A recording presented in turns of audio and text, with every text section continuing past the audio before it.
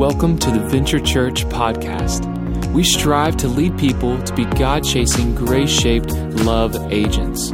Our goal is to tear down the walls that have kept people away from church to help them build a relationship with God, our Creator. We are so glad you're tuning in today. We hope and pray that this leads you to Jesus and His path for your life. So, without further ado, here is today's teaching. Today, we are kicking off a brand new teaching series called Enemies of the Heart. And it's all about overcoming these emotions that can control us. You ever been controlled by an emotion? And then you step back and like, that wasn't even me. I was not even in control right then. That was just something came over me and it took over, but it'll change parts of your life. And so I'll talk a little bit more about enemies of the heart in just a second. But I want to talk about the heart as we get going, because the heart's pretty important, isn't it? Like, it's a pretty important part of our body. Without our heart, we'd be dead. And so we need our heart. Man, I can't tell you how many times I think about my heart every day. Actually, that's not true at all. I never think about my heart. I never ever think about my heart. I think I'm almost at the age where you start thinking about your heart. Some of you guys are like, man, I got a pill I take for my heart every day. But I do have a 7th grade son, okay? And he's a pretty fit kid and he loves to run, and sometimes I'll try to race him. And one of my goals in life is to always be able to beat my son at everything. I recognize that's unrealistic. But here's the thing. I don't know what a heart attack feels like. But I do know that for me, it's probably just past racing my son on the beach. Like, I can still take him, but like, it's not much longer before I understand what a heart attack feels like. It's pretty important to keep our hearts healthy. According to heartfoundation.org, here's some good things to keep your heart healthy. You know this, right? So if you're taking notes today, write this down. This is important for your heart health. Be smoke-free. Manage your blood cholesterol, manage your blood pressure, manage diabetes, be physically active, achieve and maintain a healthy weight, enjoy a variety of nutritional foods, and look after your mental health. Okay, so these are things that you're like, okay, I kind of get that about my health. And the heart is pretty important. It's a pivotal part of how our body functions. Our blood circulates because of our heart. And when you have a strong heart, you can generally be pretty healthy. When you have a weak heart, other things begin to fail.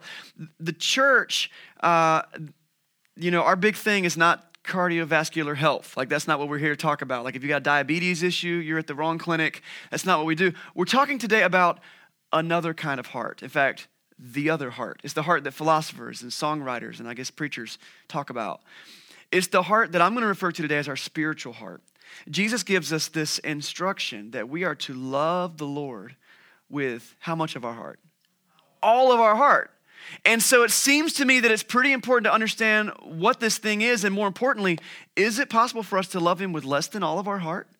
Is it possible that we don't have a healthy heart at times? Is it possible that, like in our physical life, there could be some obstructions and some things in the way that keep us from fully engaging our heart in loving God? And so for 4 weeks, we're going to spend time talking about engaging, attacking, and surgically removing these enemies of our heart. We're going to address 4 of them, and they're all emotions that we kind of deal with on a daily basis. The 4 emotions are guilt, greed, anger, and jealousy. And these are things that if any one of those hits the nail on the head for you, you know it eats you up. Or maybe it isn't right now, but it has in the past, or you know that in the future it could.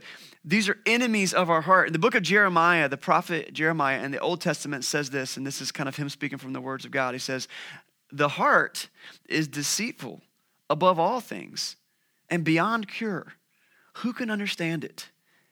If you ever fell in love as a middle schooler, you know that this is true.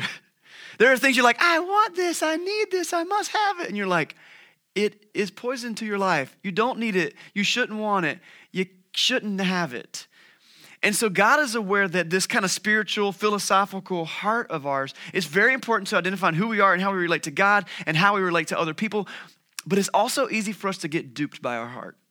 It's easy for someone to kind of pull our heartstrings, as they say. It's easy for somebody to come in and kind of control and manipulate our heart. And it's also easy for us to lose control and let certain emotions guide where we go.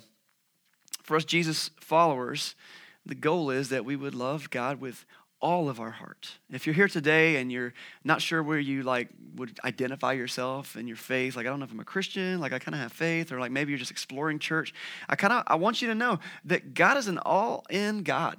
He has gone all in on us, and he wants us to go all in on him. And he's also given us tools to kind of focus ourselves when we're not all in. And so let's spend the next 4 weeks really just unpacking that. And so the question that we start with every week for this series is going to be, what is lodged in my heart that might be causing me to not fully operate and fully give my life, my heart to God? Today, let's discuss guilt. Guilt. Now, you might have a background in church where you're like, dude, all the preacher ever did was talk about guilt. All he ever did was try to make me feel guilty. My first memory of guilt, I know I did things wrong before this, but my first memory of like feeling really guilty, I was in 4th or 5th grade. My dad had gotten me a BB gun for Christmas. And we had some rules with the BB gun, standard gun safety rules. You keep the muzzle pointed down range and don't shoot your brother, stuff like that. But there was one rule that my dad tacked on specifically for us, and it was, do not shoot the birds in the backyard. Some of you are getting ahead of me. You know exactly where this is going. So what I do, cut to the chase. I'm out in the backyard one day, and there was this beautiful blue jay, man. He was just sitting up on like the fence. And I promise you, he said to me, he looked at me and he said, I bet you can't shoot me. He did. Like, that's what I heard. And so I was like, and it was one of those pump ones. And the more times you pumped it, the more deadly it was. So I pumped it about 150 times. And then point, shoot, and down he went. At first, I was like, yeah! Whoa! And then I walked over and I saw his poor little bird body. And I was like, oh, man. And I just didn't feel good about it all of a sudden. Partially because there was this dead bird and I was realizing the permanence of death. I was like, man, this thing's dead. It's gone. Partially because like I had got a great shot and I couldn't tell anybody. Couldn't tell anybody. This is against the rules. Can't tell anybody. Truth be told, I did go tell my dad eventually, and he may. I need to like just ask him, like, does he remember? He probably does. He probably laughed and went inside after he disciplined me. But I think he made me bury the bird, and they took away my BB gun for a while. Fitting punishment, right? But that's the first time I remember feeling really guilty, like walking away from that, being like, man, it just kind of stuck right here. There is a good side of guilt. Like, I shouldn't have shot the bird. I shouldn't have disobeyed my dad like that. There's a good side of guilt.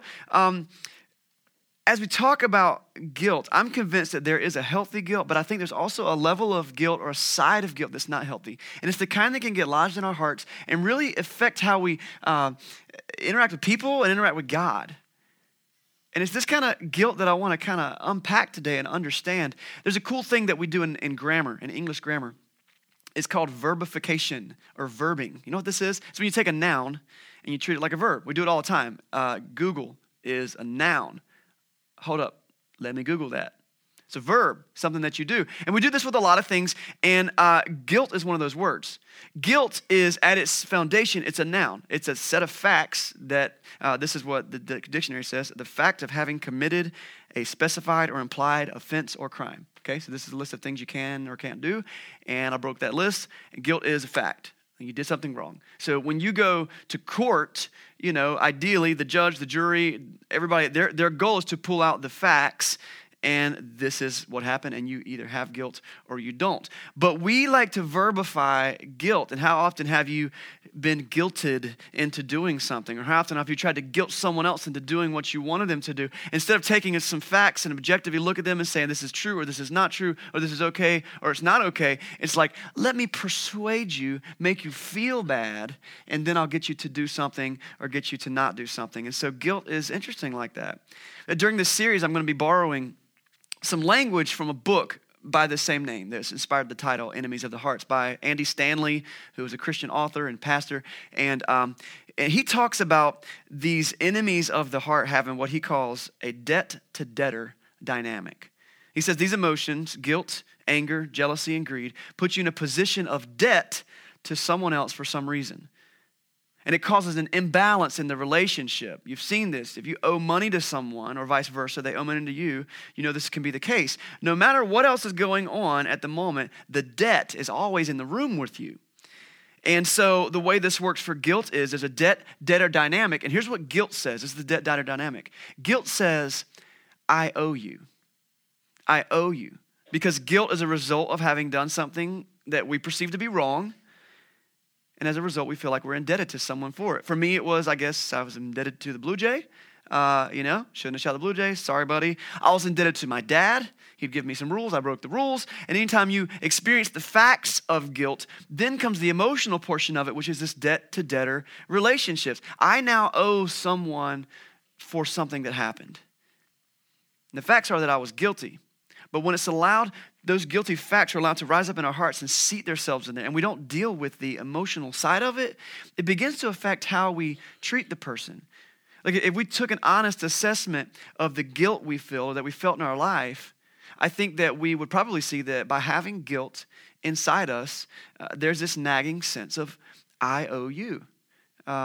It's a debt-to-debtor relationship. We use this language all the time. Someone messes up, what do? You owe them an apology. It's a debt-to-debtor relationship. We may buy something or do something extra nice for your spouse if you mess up, I don't want to sleep on the couch or whatever. I'm buying roses. This is like our societal thing. We do. I owe you because I'm guilty. We take our kids somewhere special if we've somehow, wronged them. We make up for things by attempting to buy our way back into someone's life. And so if you grew up in a home that might have been broken or maybe you had a parent that was absent a lot, you might have received a lot of gifts from that person. And there's a good chance it's because they really felt bad for being gone. And they wanted to make it up to you. And so that's why you got all the stuff that you got. And you were probably cool with that. But now you realize, oh man, I wish that I would have known, right? Maybe you've cheated and you've been hiding something for all these years. Maybe you've lashed out in some way. Maybe you hurt someone years ago. And we start to carry with us this guilt. And here's what happened. Deep down inside of our heart, this emotion is still vying for a piece of control of you because you owe them. And it affects your relationship with them and ultimately relationship with God. Because here's the thing. When people owe you, they're the people that you tend to not see much. You lend someone $50, they don't have it to pay back. They might find themselves not as present in your life all of a sudden. Or when you owe somebody for something, you're like, shoot, I forgot to pay them back. It's constantly nagging. And so I wanted to set that up because there's this debt-to-debtor relationship. And we got to figure out how to get past that. Because there's something more that God wants to do with our guilt, and then he wants to let us move past it. That's ultimately his goal. I believe there is a way to overcome the life-altering, guilty feeling. And we live in a society that talks a lot about our feelings. And that's not how we're supposed to treat the Bible and God's truth. I feel this way about it. I feel that way about it. But that's often how we approach God. We need to sometimes step back from our feelings, objectively look what actually happened, and see how can I move forward beyond it. And I believe that the way to deal with these kind of secrets of our heart, this is the way the Bible prescribes over and over. We need to drag those dark moments of our life into the light. Every time. We bring it out in the open. We examine it. And each one of these different enemies of the heart are going to kind of be examined in different ways. And so here's what we got to do with our guilt. Okay, it's going to give us one word. One word, and this is going to be moving forward as we get into the Bible this morning. And the word is confession. Confession frees the heart from the oppressive power of guilt. Confession. Every week we love to look to the Bible for God's most important truth, and we're going to be kind of bouncing around to a couple different scriptures this week, and so if you want to grab it and try to keep up, you can. Take some notes. There's a note card in the little cup holder in your seat, and the scriptures are also going to be on the screen behind me, but I think this could be something that could really unpack some mess that's going on in the background of your life that you could free yourself from, let God free you from, let Jesus free you from, and move forward. I want to start with what's one of my favorite verses. It's in 1 John chapter 1, verse 9. And this is just kind of talking about confession. What does confession do for us? 1 John 1:9. If we confess our sins, he is faithful and just and will forgive us our sins and purify us from all unrighteousness. This is a promising verse. That there is a way to receive forgiveness for when we've messed up. There's a way to move past. If we confess our sins, he is faithful and just. When we mess up, what should we do? Well, there's going to kind of be two things that we can do to relieve ourselves of guilt and through God. This is the first thing. We confess to God. We confess to God. If we confess our sins, he is faithful and just. He will forgive us our sins. He will purify us from all unrighteousness. That's a big promise. We confess. Now, we don't confess just to feel better. Like, that's kind of what, my kids do. When they get in an argument, I'm like, tell your sister you're sorry. I'm sorry. It's like, You don't just like say it. There's a goal. Our goal behind confessing to God is change. That we will move beyond what's happened in the past, and we will act differently in the future, and we will do differently in the future. God is faithful and just. He will forgive us. That's incredible. But what about the change? There is a problem with this verse. There's nothing wrong with the verse itself. The verse is true. There's a problem with sometimes how we perceive this concept of confession and forgiveness, because what happens when I've got guilt in my life? I take it to God. Maybe I pray about it. I write it out in a journal, and I just open it up to God. God, I've messed up. Please forgive me. And He's faithful and just. He will forgive us, and He will purify us, make us righteous. Right? That's great. That's fantastic. But what happens tomorrow when we do it again? Well, according to the verse, confess your sins to God. He's faithful and righteous and just, and He will forgive you, and He'll make you righteous. Okay, what about the third day?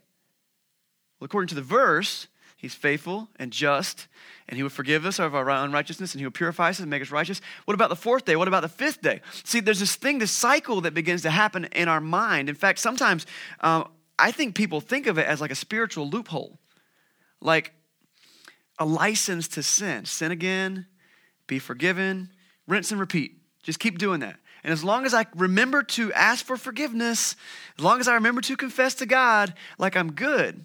But that puts us in a weird situation. First of all, what if you forget one? Ugh. I mean, like, God's like, I'm keeping track, and like you're like one behind, so sorry. Like, that's not how it works. God's grace is bigger than that. And what happens when we get in a place where we're actually not even interested in the change that God brings in our life? I have a lot of friends who grew up Catholic. Maybe you did. That's cool. It's great. But when you take the Catholic sacrament of confession that some of my Catholic friends have done and use it as a license to sin, like, I'm not even painting a broad stroke of what Catholics believe. But I have friends who have told me, it's okay. We can go to this party and do whatever we want because I'll just go to confession this weekend. That's like come out of their mouth. Why? They either were taught that somewhere or they perceived that somewhere, and that's that vicious cycle of confessing to God but not being changed. And so I think the process of some formal set up confession time, the Bible doesn't command that, but I think it's probably a good idea. We should probably set up some times, but only if our intention is to be changed and to live a life that honors God. It's not that we're going to be perfect after that. It's just that my goal is to be able to make some changes. And maybe that's been you. I know it's been me from time to time. It's easy to start to rationalize our sins and our mistakes because, life happens, right? Temptations come and we think, I know this is wrong, but I'm going to do it anyway. Is that just me? Are we in the same boat? So where does this confession leading to change start to take place in our life? If we don't get out of the mindset that change has to happen in our life, we are missing what God is offering us. We're missing it. I got a dear friend from high school who has a drug problem. He's been busted by his family over and over and over again. And he'll sober up, and once he sobers up or he gets out of jail or he gets out of the hospital or whatever situation he's gotten into that time, he'll come back to his family and he'll say, what I did was wrong. I'm so sorry. It'll never happen again. And then his wife, forgives him, and his kids say, it's okay, Dad. And then he gets back in, but he doesn't go to his, rehab groups. He doesn't get rid of the influence in his life that are bringing these drugs back into his life. He doesn't make any changes. And then what happens a month later? It all happens again. And if we continue to just pretend like we want to change, but we don't take any of the steps on our own to make change happen in our lives, God is faithful and just. And I don't know how far the tendrils of His grace reach. I know it's way bigger than I would. But what God wants for us is change. Because not only does He want us to not be stuck in our mess, He also wants us to live a full life. That's what He's given us. Not just barely holding on from day to day, but thriving in the life that He created us to live. And I think on some level we all struggle with that. Maybe not a drug addiction, but there's something. In fact, it's even more dangerous for some of us because the mess ups in our life and the sin in our life might be easier to keep secret. No one finds us passed out on the side of the road. So we can just keep on doing it. Oh, I'm sorry. I'm sorry, God. Oh, it won't happen again. I'm sorry. I'm sorry. Confessing to God is a great first step. I mean, God is the one who has the power to forgive and to change us. But I think that's just the first part of understanding this confession thing, to unpack the guilt in our hearts so that we can move forward. There's more that we can do. I believe there's more that we should do. And I think it comes as we become more mature in our walk with God that this second phase starts to take a really strong presence in our life. If we really want to get rid of guilt and dislodge it from our hearts, we have to move beyond just saying words to God, confessing to God. A lot of times our sin or our guilt is actually against other people. It's not that we're just like abstractly sinning against God. In fact, more often than not, the stuff that we do that's bad and wrong is affecting other people. And I'm willing to bet that if you took a stock of your life, it wouldn't take long for you to think of someone that you've hurt. Someone that you probably IOU to, right? And so there's a second thing that I think we can take a next level, and it really begins to purge our heart from this guilt. And it's this: we confess publicly. Hold up. What did he just say? Like, this church just went too far. Pack up, we got to go get the kids. Like, this is one of those weird churches. They're going to start standing up and everybody's going to start saying all their deepest, dark secrets. Like, listen, this is the thing. If I look at my life, I want you to hear what I'm saying. We confess publicly. The first one is we confess to God. The second is we confess publicly. If I, imagine this could happen. Let's say I lose my temperature. I get really cold. Let's say I lose my temper with my son, okay? And like I flip out on him, and that probably would never happen. But like if it did, I wouldn't need to like write a letter to the editor of the, Star paper and like everyone in the city needs to know. No, what I need to do to confess publicly is I need to go sit with my son. And I need to talk to him about what I did. And for the record, I've done that several times with my son. You know why? Because no one gave me the stinking handbook for raising my son. Have no idea what I'm doing. Any other parents in the house? Whoop, whoop. Yeah. So every day we're just like, okay, new challenge. And sometimes I've taken it too far. Or sometimes I've just lost my temper with him. And I've had to pull him aside and say, bud, what dad did was not okay. I didn't mean to do that. I shouldn't have done that. That's not how I want to address you. I should have pulled away and thought, now, what you did might have been wrong. You probably still deserve the discipline, but you didn't deserve what happened. And so that's the kind of public confession. We need to learn to confess publicly to the degree to which we have offended. So if it's to my wife, I need to talk to my wife. If it's to my whole family, I need to sit down with my whole family. And for the record, I have done both of those as well. And I hope that's something that you've been able to do or will learn to do. We can't continue to carry the posture that we never mess up. But we do have to be willing to own up to what we've done wrong and say, I just need to confess my sin to you. If you did it on Facebook, that was pretty public. You might need to be pretty publicly apologizing. If you did it at work, you might need to pull all your coworkers together and let them know. To the degree to which you have offended and have the guilt, the noun, you need to step up and confess. Because only then will we begin to free ourselves from the mess that's holding us down. Yes, you may still deserve and need some sort of discipline in your life. You may need some help. You may need some next steps beyond that. But we've got to go and be willing to look someone in the eye and let them know that we're aware of our offense. And just like when we confess to God, we're not doing it just for a feel-good. It's not just a quick release of guilt feeling. It's for change. It's because I want to change. I want to be different. I want to be a different type of dad. I want to be a different type of husband. I want to be a different type of person in this work environment because I want to be able to move forward past this. You got that? All right. In the Bible, confession always had a public nature to it.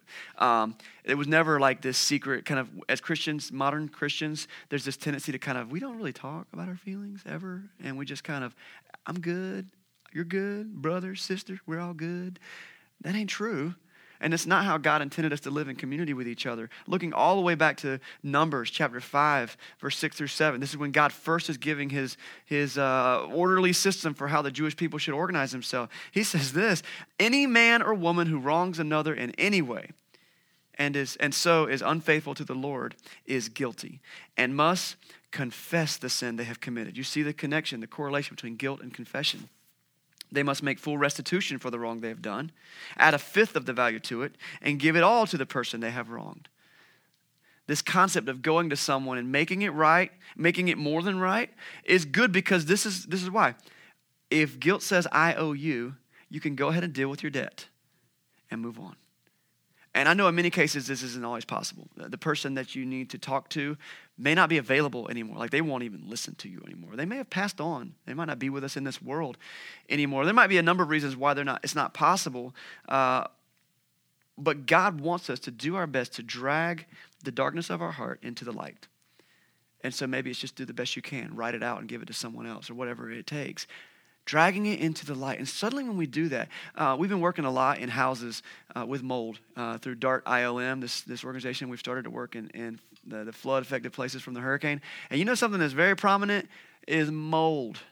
And the thing we got to do with this mold is get it out of the darkness. You can't let it live behind the sheetrock and in the insulation. It's got to come out. It's got to be exposed to fresh air and, when possible, light, because that is the thing that's going to allow this stuff to die. And it's the same thing in our hearts. So we confess to God because we want change.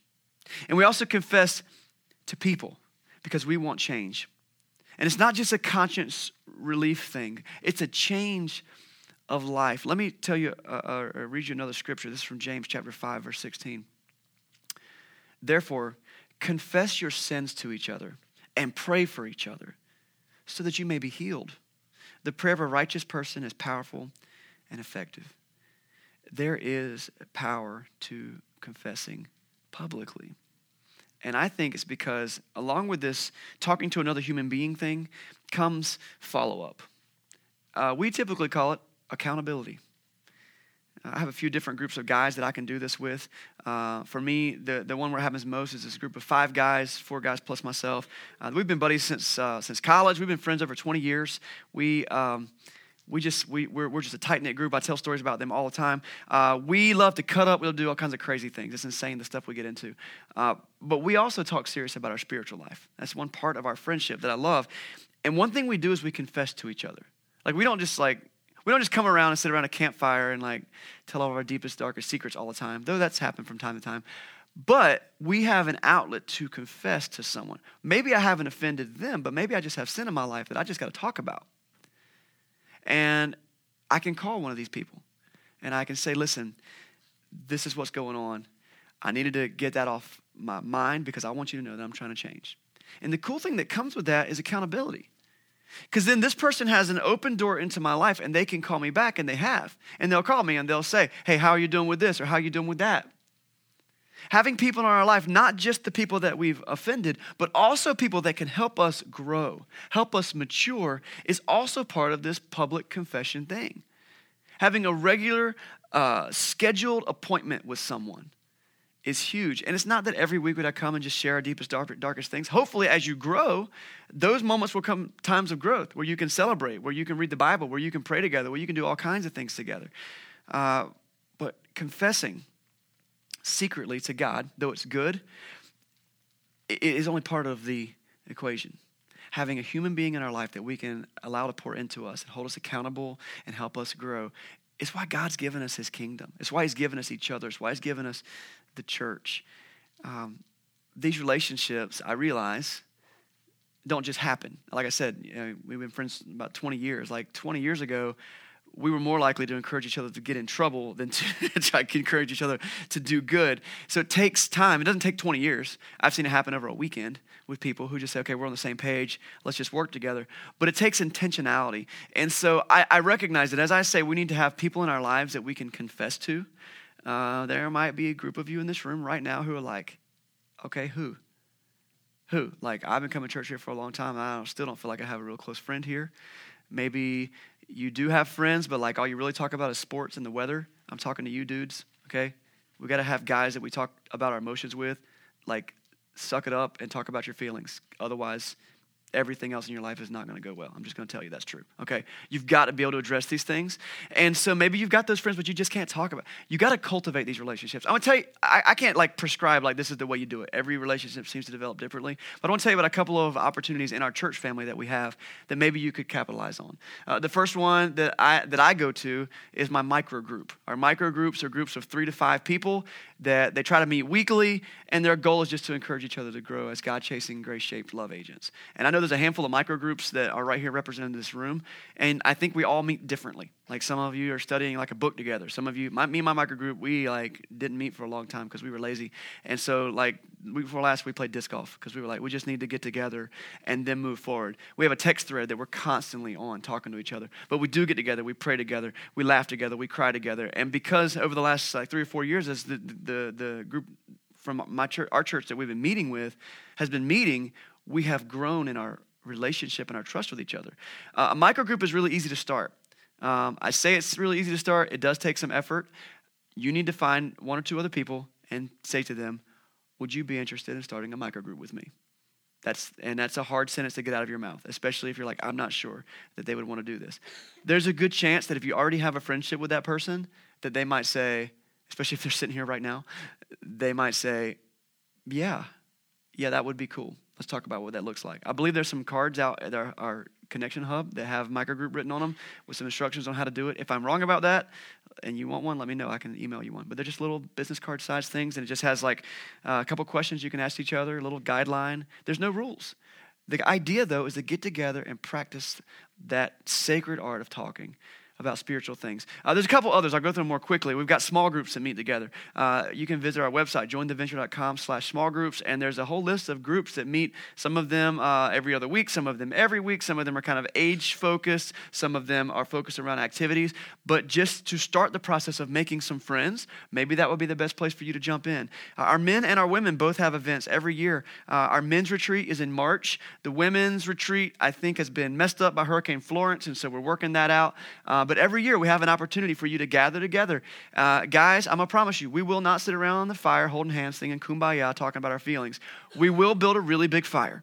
And we'll try to break the world record of who can build the biggest, most ridiculous fire. But there will be an opportunity for you to meet guys and have a venue to begin some of these friendships because it's vital for unplugging our hearts. And so start somewhere. It could be easily just invite somebody to go to lunch with you today. Another family that you want to get to know better. As we wrap up today, guilt says, I owe you. This is the debt-to-debtor relationship that guilt creates in our heart. And if it festers there long enough, it will ruin your spiritual heart. It'll be like a blood clot that will shut you down. And maybe you've had a specific guilt lodged in your heart for years, maybe decades. Maybe it was something you did, something you said, someone that you hurt, someone that you wronged. You know, it's easy to repress the memory, just sweep it under the rug and say, it didn't happen. You don't have to live much life to realize that the more stuff we sweep under the rug, the more that rug's going to burst one day and just get all messy. And so instead what we can do is start to deal with it. Start to bring it to God, drag it into the light. Get people in our life that we can begin to share that guilt with. Why? Not to just relieve the pain of the guilt, but for change. Because I believe that God has something for each one of us, a life that he has created us to live, a purpose, a mission in this world. One of those missions is that we can tell other people in our life what God has done in our lives so that they can be led to Jesus, so they can be led to know his grace, his salvation, his love. And so don't let this little festering thing that's going on inside of your heart be an enemy that's going to shut you down, give you a heart attack.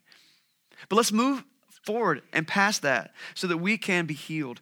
So right now, if you are thinking of a person or an instance in your life, maybe through this whole time, guilt has just brought some things up in your life. You know, we're not a church that is like a guilt trip church, but guilt's a real thing, and there's a healthy side of it. And it is addressing the facts that this is where I went wrong. I want to encourage you to take those individuals and those instances, man up, woman up, teenager up, whatever up you need to do, and address it. And you can start right here today by confessing it to God. God, I've been hiding this from you too long. I've been trying to deal with it on my own too long. I want your help. I want your power in my life. Maybe you need to talk to someone about becoming a Christian. Like maybe that's not happened for you in your life. You never openly confessed that you believe in Jesus and you want him to guide your life. Maybe you need some help with that. We're going to have some guys that could help you talk through that in just a minute if you want that. I believe that this power of God only comes into our life when we fully submit to him. We become Christians. We go into the waters of baptism, and that commitment moment, his Holy Spirit comes alongside us. And so maybe you don't have that in your life. You need to learn more about it. Man, stick around. Come back one more week. We're going to be talking about these enemies. And I'm going to tell you what, if you got a bunch of things plugging up your heart, great. We're going to do some heart surgery for the next month. But maybe that's just you. You just need to start some steps. And maybe you've done all that. But it's time for you to start addressing some people in your life that you need to talk to. You can start with your spouse or your kids or your roommate or someone that you're with all the time. Start working it out. I'm going to tell you, once you drag that into the light, oh man, it feels so much better. You don't have to carry it around anymore. It doesn't have to weigh you down anymore. And then we can do what our goal is. Jesus said, we should love the Lord our God with all of our heart. And we can take out the things that are bogging us down and keeping us from doing that and invest in loving him and shining light in this world. God is good. God is good. God is full of grace. He wants you to experience healing. If you have a church background experience where your impression of God is that he wants you to experience guilt, that is not true. He wants you to experience healing, forgiveness, and new life in him. That's what Jesus came for us to do. So let's confess. Confess to him. Confess to people in this world. And begin to remove this enemy of our heart. Let me pray for us this morning. God, you're good. And I just praise you for giving us the opportunity to free our hearts from just the drama that's held us down. There are so many different, enemies of our heart. But guilt is one that is persistent. And I pray that as we move past today, we can be a people that's not a people of guilt, but a people of new life, of second chances, of forgiveness. Lord, as we step into whatever new life you've given us every day, Father, I pray that you give us the faith to take big steps, that we can just love you with our actions and that we can serve you with our lives. We love you, and we pray in Jesus' name. Amen.